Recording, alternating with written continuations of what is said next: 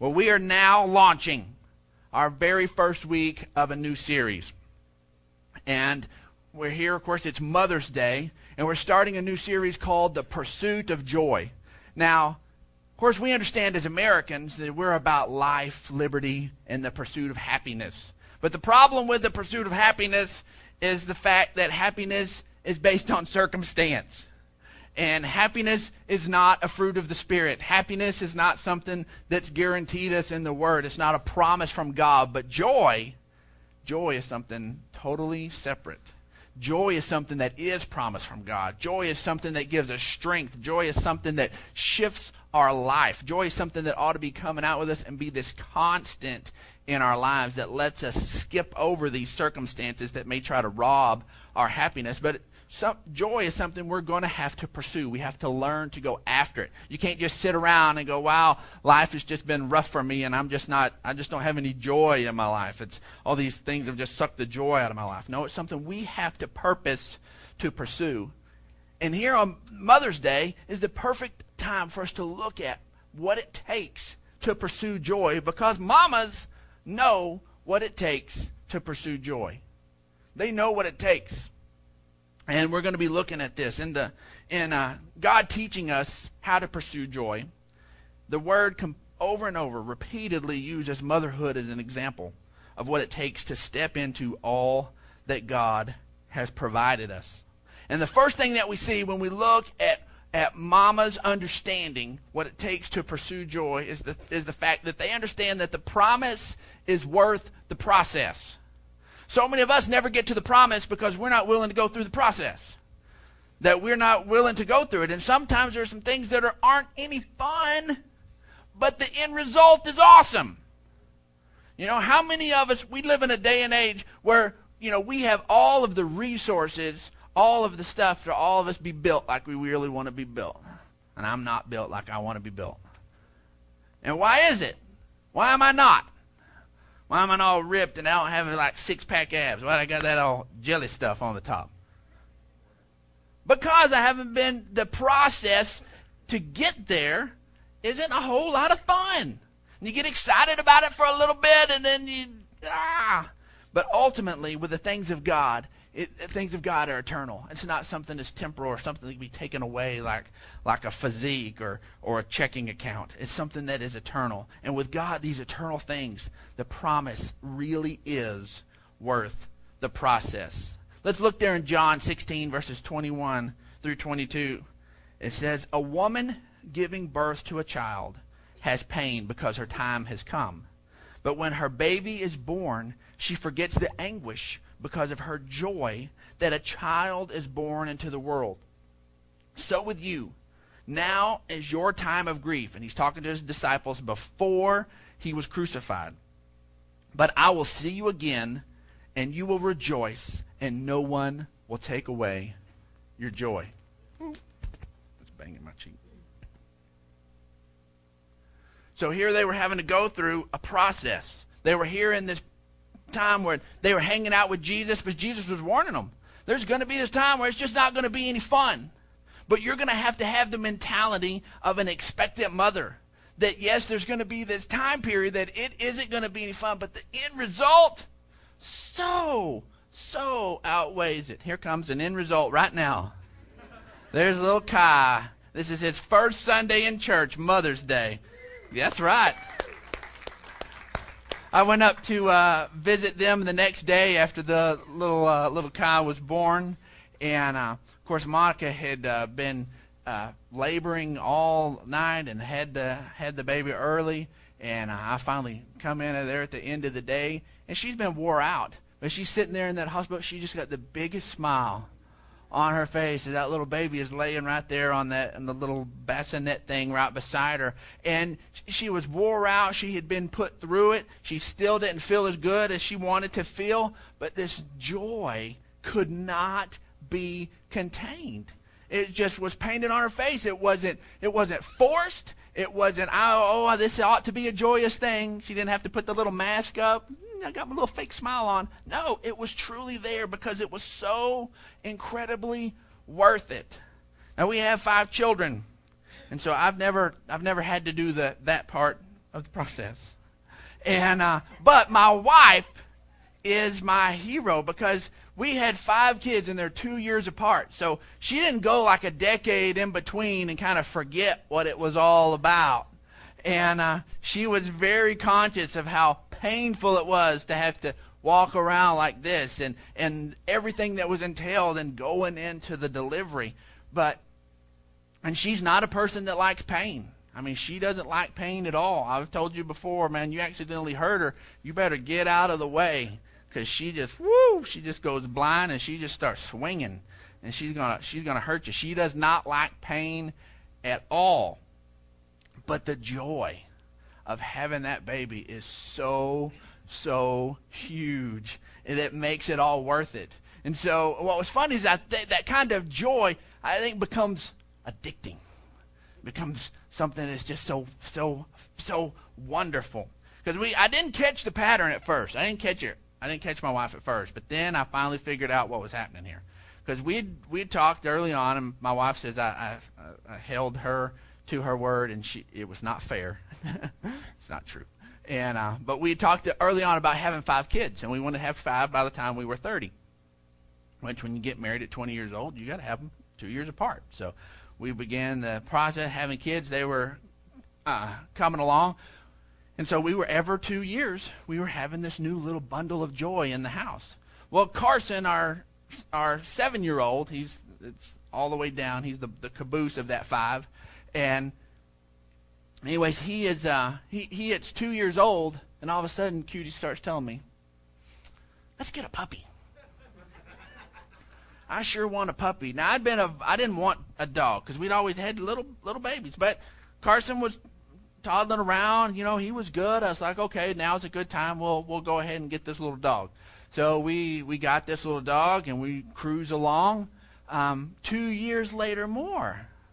She goes, "I think I want another puppy." And at that point, I figured out, it's like, you're busted, woman. I know what you're doing. You're on this little town. You need that little joy of motherhood that comes along every once in a while. She goes, no, it wasn't either. We have a boy dog, and now we need a girl dog. So we went ahead and got the girl dog. And then sure enough, 2 years later, she wanted another stinking dog. I put my foot down. There's no dog.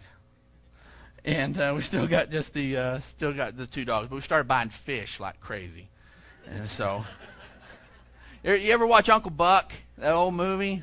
He had his tobacco 5-year plan, you know, and he's sitting there moving down I think it was moving down, and then to little fish, and anyways, but the joy, the promise is so worth the process. Now we love to go to Six Flags. Not everybody loves amusement parks. That's not everybody's thing. What's funny is my wife really doesn't like the rides. She doesn't ride very much. She'll ride like the little antique cars or something like that, and then she likes this little crazy spinny crazy legs thing. But other than that, I can't handle that ride. And but she doesn't like the roller coasters or any of that stuff. But our family, we go to Six Flags. Well, last summer we'd had our Six Flags season passes, and we went, and my children have slowly been edging up into riding the roller coasters. My oldest ones were really chicken about it. Well, there's this awesome one in San Antonio that's called the Superman, and it is sweet. And you ride on top of it, and you're kind of standing up top of a ride, and it is really sweet and just smooth. Well, it has some huge drops, some multiple loops, all this stuff, and Brooklyn was just not going to ride it. So we rode it and kept telling her about it, and finally she saw how much joy it was bringing us, how much we enjoyed that ride, and she made up her mind that she was going to ride this ride. So we were like, okay. So we go and get in line. We're in line for the Superman. Of course, at Six Flags, the lines take a while. And every once in a while, we would see Brooklyn just go, and we're like, "Sweetheart, are you okay?" I'm good. Are you sure you want to ride this?" "Yes, I'm going to ride it." So we'd take it, 10 more minutes later. Like, "Baby girl, are you okay?" "Yes, I want to ride this." Finally, she gets up in there. She gets clicked in, and she's like, and she is just losing it. the ride starts at that point. It's point of no return. When it was over, she was like, yes, that is the best ride. Let's ride that again. And she said that she knew it was going to be worth it, but the anxiety, everything that she was having to face, her fears, her concerns, all of that in the process was so painful. But she finally knew. She knew that the end result was going to be worth it. We have finally, in the Clark household and the Moore household, have we all watched that because the Moores were with us on that trip, and we call it having a Superman experience. If you know you're about to have to step into something that it's scary and you're freaking out, but you know it's going to be a good thing, then we said, you on the Superman? Yeah, I'm on the Superman. And we know how to pray for each other. And but the promise is so worth the process. And as we pursue joy, we have to keep that in our mind. Romans 8:18 says, I consider that our present sufferings are not worth comparing with the glory that will be revealed in us. And then Hebrews 12:2 says, let us fix our eyes on Jesus, the author and the perfecter of our faith, who for the joy that was set before him, endured the cross, scorning its shame, and sat down at the right hand of the throne of God. There was a joy on the other side of the cross. And for us to step into, see, when Jesus says, if you're going to follow me, you're going to have to carry your cross daily. That sounds like, I'm going to have to pay the price. I'm going to have to do all this. No, you're going to have to be willing to do what it takes to get to the joy. You're going to have to be willing to go the route I went. Some of the stuff is not any fun. We're having to deal with selfishness. I'll tell you what, that's no fun. How do you whoop yourself? When you're dealing with something, you're mad at yourself. How do you get away from yourself? You can't. That's why it takes the Holy Spirit to come in and to set us free, to deal with the old man, because we can't deal with it. And as we're going through that and maturing in Christ, there's these moments that so many times just aren't any fun. But the joy, the hope that is on the other side of that is so worth it. And if we're really going to pursue joy, we have to keep this in our minds, that the process is worth going through because of the promise. The other thing we have to remember, and we see, is that joy comes from bringing things to life, not getting things from life. Our consumer culture, we're so aware of it. It's everywhere. You can't run away from advertising. You can't run away from consumerism in America. And we are so tie our happiness with maybe the things that we have. But we understand that joy is not rooted there. It doesn't come from getting things from life. It comes from bringing things to life. And mothers so wonderfully understand that. There is this process of taking what God has gifted you with and nurturing it. See, that's what, when mothers, that isn't self-originated. A mother, when she carries that in her womb, and when she brings that to birth and then nurtures it as a child, that is part of her, but it is also part of something that was given to her. And we have to understand that ultimately, as we're pursuing joy, we have to take the things that God has deposited in us. There is something God has put in us. And He takes some of who we are, because we're made in the image of God, and He puts us on that, which is why ministry is unique. You can't have copycat ministry. You can't do it. You're trying to put somebody else on what God has put on the inside of you. You can't do that. You have to take who you are, who God has made you to be, and then take what He has deposited in you and then bring that to life. And there is nothing more joyous and fulfilling than to do that, than to take what God has deposited on the inside of you, this thing that is directly from God, that then He has chosen to give it to you and mixes who you are in it and brings it to life. That is what real ministry is. That is why it is so wonderful and unique, and why God doesn't want clones of one type of little person or minister going around. He wants a you mixed with Him, coming in there and bringing life everywhere you go. That is what is so the root of true and real joy. Now, as I get older and see everything that begin to have an appreciation for all the sacrifices that my parents made growing up. When you're a kid, you don't recognize it. You don't know it. It just goes on. You notice what you don't have. You don't notice what you do have. But as I get older, and the older I get, the more I recognize the sacrifices that my parents made and how much joy those sacrifices brought them. They were happy to do it. It wasn't done embittered. It wasn't done grudgingly. It was done joyously. And whenever I was like 14 or 15, I was wanting to earn some money, and so had the lawnmower, and I was mowing some houses, and up mowing one, and my mom had to carry me to go mow it. And so as I was mowing, somebody stepped out of their house and asked my mom, "Hey, could I mow their grass too?" So a second job was lined up for me. So I went and mowed it. As it went, then my mom just started going and just knocking doors. And she just started knocking doors and lined me up like 6 or 7 lawn mowing jobs right there on that block, and spent like a 10-hour day sitting in our Suburban waiting for me. And I made my first $100 in a day I ever made in my life. It was so exciting. I was wore out. I made $100 in one day, man. I thought my pockets were loaded, and I was too tired to do anything with it. But man, I had some money, but then I didn't appreciate until later how my mom, it was so joyous for her to sit there and support that. Now, I know it's not any fun to sit in a vehicle for that many hours and wait on somebody to go from one little house to mow and mow and mow. And to do it, my mom didn't take a cut of the money. She wouldn't say, "Okay, I hooked this up for you, son. Give me my cut. I'm your agent here." No, it was just she loved to see me prosper. And that brought her more life. It wasn't about what she could get out of it. It was about what she was bringing into my life. And that's what made it. Now, we're celebrating Mother's Day because of a wonderful little Methodist lady who years and years ago decided she wanted to honor her mother. And she understood this principle that it was more about bringing things to life than about getting things from life.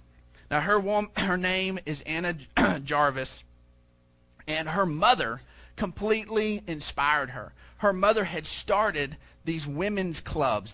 She actually called them mothers' clubs. And these mothers were there and played this pivotal role after the Civil War, where things were so tense, and they would go and they would minister on both sides of the Mason-Dixon line, where there was still all of this animosity between the North and the South. And these mothers clubs purposely, on purpose, said, "We will not let allegiance between South or North come in the way. We are going to love people, and we're going to be a force for unity." She also was Anna Jarvis's mother also was a woman who really hated poverty, and especially poverty with children. And she just spent her days in ministering to people and in trying to annihilate in her area poverty with children. Well, 2 years after Anna's impressive, awesome, serving mother passed away, she wanted to do something to honor the contributions that mothers bring. So she began to have her own little Mother's Day thing. It wasn't long, and she was petitioning President Wilson, and they finally became a national holiday in 1914, and has been a national holiday ever since, a recognized holiday.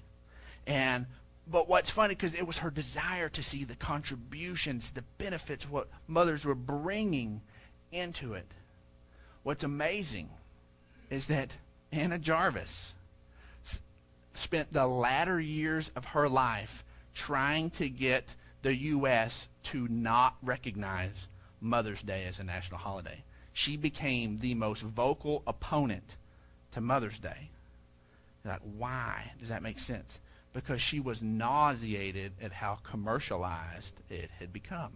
She said, this is not supposed to be about little gifts and little things and mothers. This is supposed to be something that recognizes the value that mothers bring to our nation, and to recognize those things, not to give little commercialized tokens to mothers, and she hated what it became. And actually the point where she died in an insane asylum, where she had pushed herself and it had driven her so bad that she passed in an insane asylum over this issue. She spent every dime she had fighting for Mother's Day to not be a holiday anymore, because it had taken on something else. It had become something about getting instead of something about the contributions and the giving that mothers already do. See, true joy comes from how we give. That's why Jesus says it is more blessed to give than to receive. It's not just some scripture that preachers use so you'll dig a little deeper in your wallet. It is the truth. And mothers understand it. That's why mothers love to give. They love to do for their children. They love to do it. Because ultimately, when it's all said and done, they're the ones whose hearts are just so full. And that's ultimately the only way we're really going to have true joy in our lives, is when we understand, as we pursue joy, that it's about bringing things to life, not about getting things out of life. See, 3 John 1:4 says, I have no greater joy than to hear that my children are walking in the truth.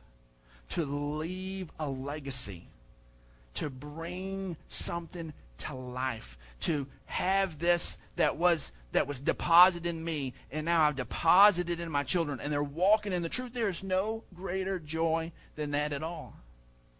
I love it when my kids challenge me to pray more, when my kids challenge me to be more loving. We heard about the recent floods in Nashville, and I was just going through my day and I heard it on the radio, and man, I'm telling you, Lulu was like, Dad, why are we not praying for these people? Woo! Baby, you lead us. I am so sorry. You are right.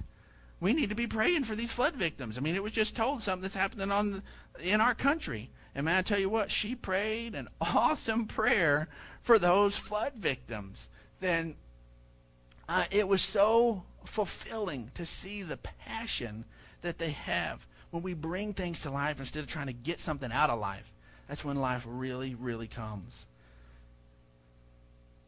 Then we see that in Luke 1:58, here's the story about Jesus' mother Mary, and that her neighbors and relatives heard that the Lord had shown her great mercy, and they shared her joy.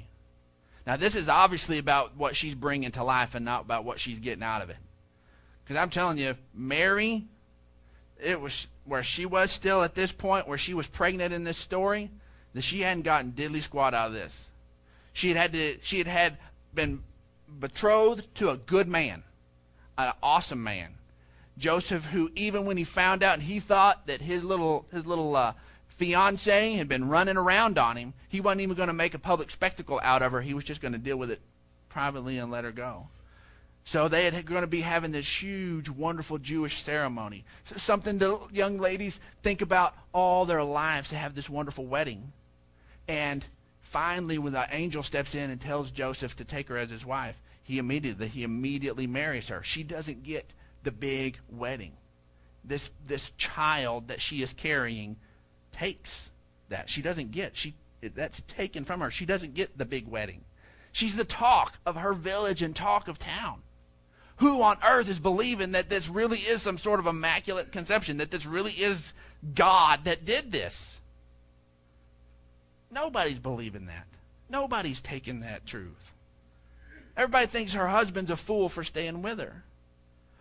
Everything this has begun, her saying yes to this immediately began to pull things out of her life. But yet here it was. Here it was that her relatives are sharing in her joy. Mary, whether it was divine from God or just her wonderful innate character, understood that this was so much more wonderful than what she was bringing to life, was so much more wonderful than anything that was being taken from her. And then the last thing that we understand is that pursuing true joy is not for cowards, because it takes a willingness to trust. Now, to trust is tough. trust is tough. You talk about doing something courageous, truly trusting somebody. Man, that takes real courage. When you understand what's on the line and you're able to trust, and mothers are able to do this so well. We have two beautiful examples of this out of the Word. The first one is that we're going to look at is there's Hannah out of 1 Samuel 1:11. Now she had been barren, and she had not been able to have a child. And then we catch up with her here in verse 11. It says, and she made a vow saying, O Lord Almighty, if you will only look upon your servant's misery and remember me, and not forget your servant, but give her a son, then I will give him to the Lord for all the days of his life, and no razor will ever be used on his head. Now this is one thing to say, Lord, give me a son, and I'm going to teach him to love you. No, she says, I'm going to give him to the Lord. She took it so seriously that when the boy was weaned, which in our day and age is probably going to be before they're 2 years old, but at that day and age, it was probably going to be more 4 or 5 years old. And he's this little boy. She has been able to care for him and love him. And she comes, and in response to God's gift to her, she brings him to this guy that's got 2 morons for boys. Read the Word. He did. Eli was not a good father. But she is trusting God, and brings her little boy to him. And we see that Samuel ends up being the first true prophet of Israel and helps bring the kingship of David into existence. She was an incredible, trusting mother. Then in Exodus 2, we see the story of Jochebed, which is Moses' mother. Now, Moses was born at a time where the Israelite babies, especially the boys, were supposed to be annihilated. They weren't supposed to make it past birth. They were supposed to be killed as soon as they showed up. And she is able to keep him alive, but she knows that she can't hide him forever. And so she does this incredibly courageous, awesome thing. And she weaves a basket, puts all the stuff in there, puts her baby boy in there, and then sticks him in the reeds. Now you watch the little Prince of Egypt thing, and you see this wonderful scene where the basket's all bouncing, and like hippos are like kicking it around, and ships are doing it, and and finally makes it to the Pharaoh's deal. You read the context of the deal. She sticks it in the reeds, and then her daughter hides over to see what happens. It's in the river, but she did not just go, woo, Lord, I hope you take care of my son as he floats down the Nile. May something good transpire here. No, she stuck it right there, right near where the Pharaoh's daughter bathes. And as Pharaoh's handmaidens come, and they're checking out, because they're walking along and checking out the reeds. They don't need any assassins coming up. They don't need any kind of craziness. They're checking out where she's going to bathe. And there they come across little Moses in his basket, wedged up there in the reeds, and it looks like he's just drifted in. But no, he was strategically placed there. And his mama made sure. She was courageous. She trusted that. And then we read there in 1 through 4. It says, now a man of the house of Levi married a Levite woman, and she became pregnant and gave birth to a son. And when she saw that he was a fine child, she hid him for 3 months. But when she could hide him no longer, she got a papyrus basket for him and coated it in tar and pitch, and then placed the child in it, put it among the reeds along the bank of the Nile. And his sister stood at a distance to see what would happen. The Bible is full of courageous mothers who got the promise as they were courageous and they were willing to trust. We see Mary. We've already mentioned her, with her being willing to trust God and there bring Jesus into life. We see her cousin Elizabeth, who did the same thing with her son John the Baptist. We see Tamar. Tamar is there out of the Old Testament. And man, you talk about a crazy story. This woman ends up having to take these articles from her father-in-law because she disguises herself as a prostitute. He hires her because he's not done right by her, and she's kind of backdooring him here. he gets her pregnant, and then he finds out, and he's going to kill her and the baby. And then she proves and has these things that show that he's the daddy, and ends up bringing this child to life. And she does these crazy things to protect this boy, and he ends up being in the lineage not only of King David, but of Jesus himself. We see that Zariah. Now, Zariah, for a long time, I thought Zariah, you'd read Joab, son of Zariah. You would read about his brother Asahel and Abishai, sons of Zariah. Zariah sounds like a cool, warrior name, like a guy name. Zariah. I am Zariah. These are my sons of Zariah. They're great warriors like me. Yeah, the problem was that Zariah wore a skirt. It was their mama. Over and over again, you see son of, and it's always referring to the daddy. But with Joab and Abishai and Asahel, we don't know who daddy is. They don't say who daddy is. But we know who mama is, and they are David's top warriors. This woman had this lay of raising these courageous men. Then we see Rebecca and Bathsheba and the Syrophoenician woman, who is this woman who's a Gentile and finds out that Jesus is a healer and has her daughter that needs to be healed. And man, this woman puts up with all sorts of stuff. And Jesus says stuff that makes us go, what, Jesus? He calls her a dog. Jesus? Are you serious? You called her a dog? You can't do that. You're going to get sued. You better have good insurance, Jesus. Somebody's going to drag you in. And he does. He tells her, he says, should I give the children's bread to the dogs? And this mama, who needed healing for her child that wasn't part of the house of Israel, says, you know what? But even the little dogs get some of the crumbs that fall off of the master's table. She knew that daddy was so big and so good that if you just got a crumb of what he was offering, that it was enough. She understood his table was that big and that bountiful. And she didn't take the insult. She's like, I may be a dog, but you just give me whatever. I need my daughter healed. And her daughter got healed. Her daughter got healed. Not because she was of the household of Abraham, and you have to understand it, Jesus wasn't just being a jerk there. Jesus never a jerk. And you have to understand it, but he had come to the children of Israel, and she was not part of that. And it expanded after his death. But we see these awesome mothers who had this don't take no. And it's wonderful. Then we understand that this willingness to trust opens us up to the joy that only comes from God. This willingness to trust opens us up to the joy that only comes from God. As we're going to pursue true joy, we're going to have to be willing to trust God. And as we close out here, I've got something that I want us to do together. I don't normally have us declare something together, but I wanted to close out this one with Romans 15:13. It says, may the God of hope fill you with all joy and peace as you trust in him, so that you may overflow with hope by the power of the Holy Spirit. As we are pursuing joy, I want this to just be our confession every day as we're going through this. If you're already doing a confession, add this in there. And I've already lined it out and personified it. And so what I'd appreciate it if we would just all read this next part together as we've personified this. Read this with me. Say, the God of hope fills me with all joy and peace as I trust in him, so that I may overflow with hope by the power of the Holy Spirit.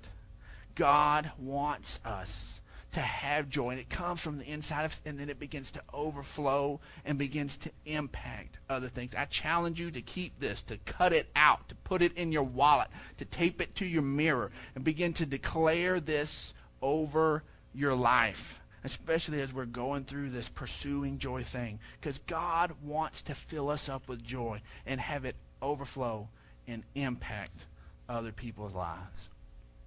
Well, this morning, as we're winding up, we need to be aware that we really can't have true joy if we are not hooked up with the one who is the author of all joy, who gives all joy. And we want to give you an opportunity this morning that if If you're here and you're disconnected from God, if you are needing to you are needing to you are needing to you are needing to you are needing to you are needing to you are needing to you are needing